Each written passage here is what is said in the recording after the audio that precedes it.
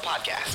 Diving deep into all things Texas, both on and off the field. Here's Sean Pendergast and Pro Football Hall of Famer, the General, John McClain. Welcome to Utopia.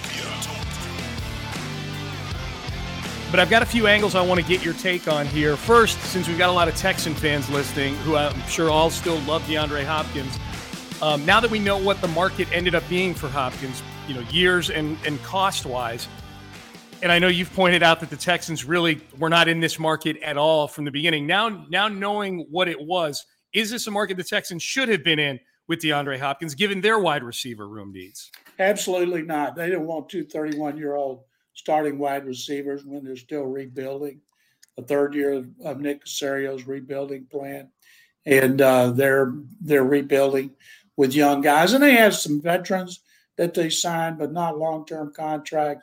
So I think if you had Robert Woods and Hopkins as your starting wide receivers, that's not what you're into.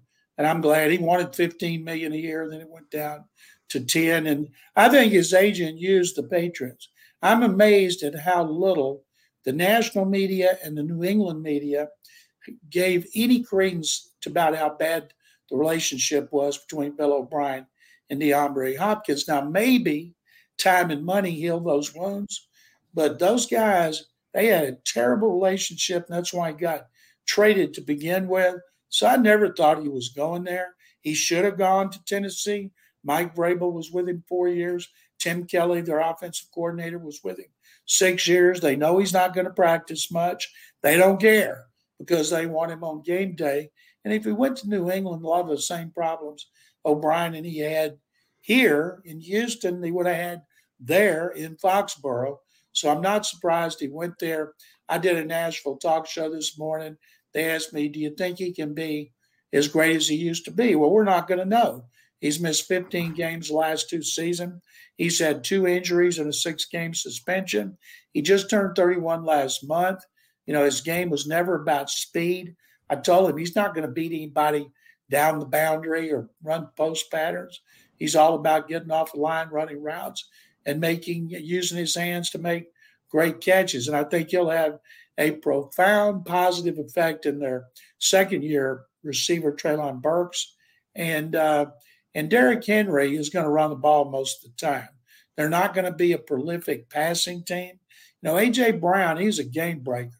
As the Texans know well, he beats you down the field. Op's going to be a different receiver to play inside and outside.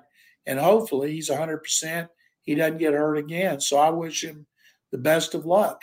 And because I always like covering him. And he's going to look good in that Columbia blue. Okay, well, we'll get to the Columbia blue in just a second, specifically the uniforms in just a second. But I want to stick with Hopkins and the on-the-field impact. And you talk a lot to folks up in Tennessee. You do several media appearances per week up in Tennessee, with the Titans being the former Oilers. And I'm curious, are the people that you talk to about this, John, having any sort of aging wide receiver PTSD over this right now? This is Hopkins, age-wise and productivity-wise, kind of lines up with some guys that they've historically brought in, going all the way back to Carl Pickens in 2000, but Randy Moss in 2010. More recently, obviously, and probably the easiest comparison for people listening to this podcast to make would be Andre Johnson in 2016 after Andre's year in Indianapolis. Andre left the Titans halfway through that season and retired. Julio Jones, probably definitely the more recent analogy to this. What makes Hopkins different than those other aging receivers that brought with them a lot of fanfare, but ultimately fizzled out? Talk show I did this morning, their former receiver, Derek Mason, is one of the hosts. And he was asking me, and I said, well, you played the position in the NFL. You know what happens when you get to 30. You don't have the great speed anymore. He never had great speed, so that's not going to be a big deal.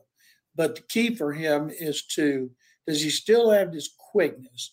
And Derek Mason hit me up with some stats about how much he played in the slot at Arizona. And, that's about quickness. And I think a lot of that was more about him getting double teamed and moving him around. And I think based on speed was never his game. If he's healthy, then and plus, he's going to be motivated. He's got a lot to prove. Put a thing out on Twitter about the people, the naysayers, the haters. So it shows he's already thinking about that. But I think I think playing with Ryan Tannehill, he's never going to have the numbers he had here, 100 catches. They asked me if I thought he'd catch 80 balls. I said no. I said Derrick Henry's going to probably lead the league in rushing. And plus they got Burks. They're going to try to prove that Burks was a good choice in the first round. Hop will get all the double teams. Treylon Burks will get the single coverage. And he's the one that should benefit the most from having Hopkins on that roster.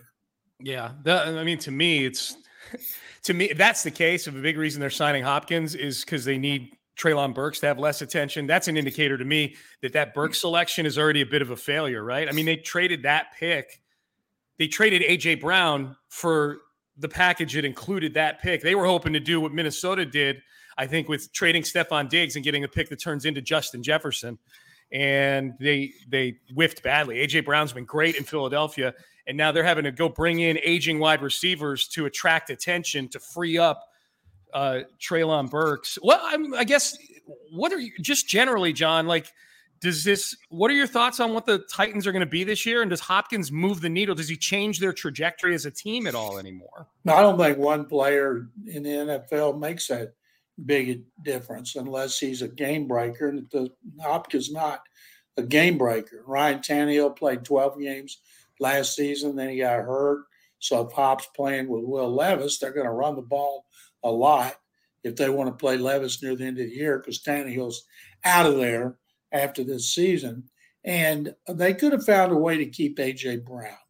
I think even though nothing's ever been said about why John Robinson was fired during last season, I think it all started to go downhill when he traded him. I don't think he talked to others about it. That's what I heard. He just did it.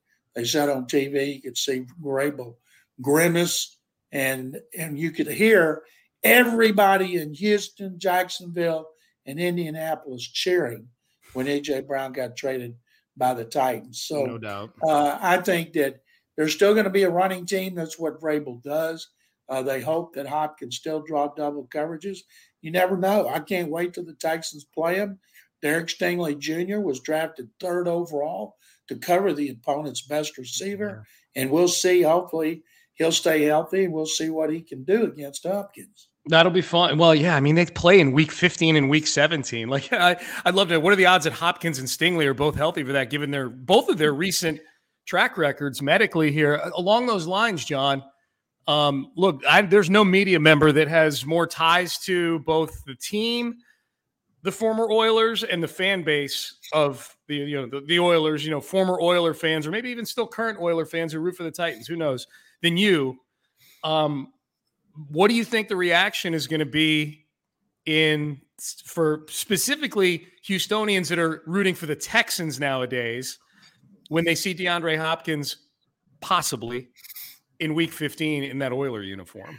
I believe when they play up there, they're going to be wearing the Oiler throwback uniforms, and Houston fans they already are, infuriated that they would do that.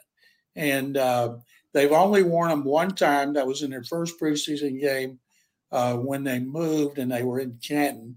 And I was there covering them. It was weird to go in the locker room and see those Columbia blue jerseys. Fans up there, they think their throwback uniforms are what they wore as the Tennessee Oilers their first 2 seasons before they were renamed the Titans. They don't think about Houston, but I think it's going to be great fodder for talk shows in Houston. I think it'll be great fodder for columnists, and I can't wait to talk about it. And I think the media will stir it up even more.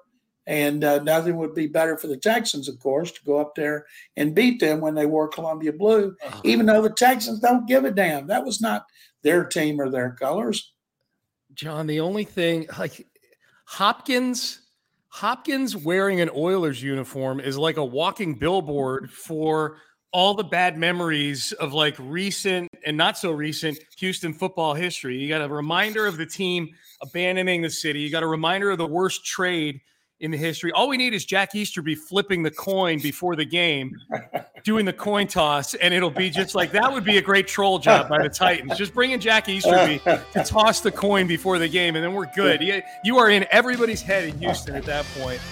Oh, I think that would be. Now, that part is not going to happen. No. I think when they see Hopkins no matter what uniform it is, it just reminds everybody here that he was traded in the worst trade in Texans history, second worst trade in Houston football history. He's been in Houston, going to Washington, and if he has a great game, it'll be worse.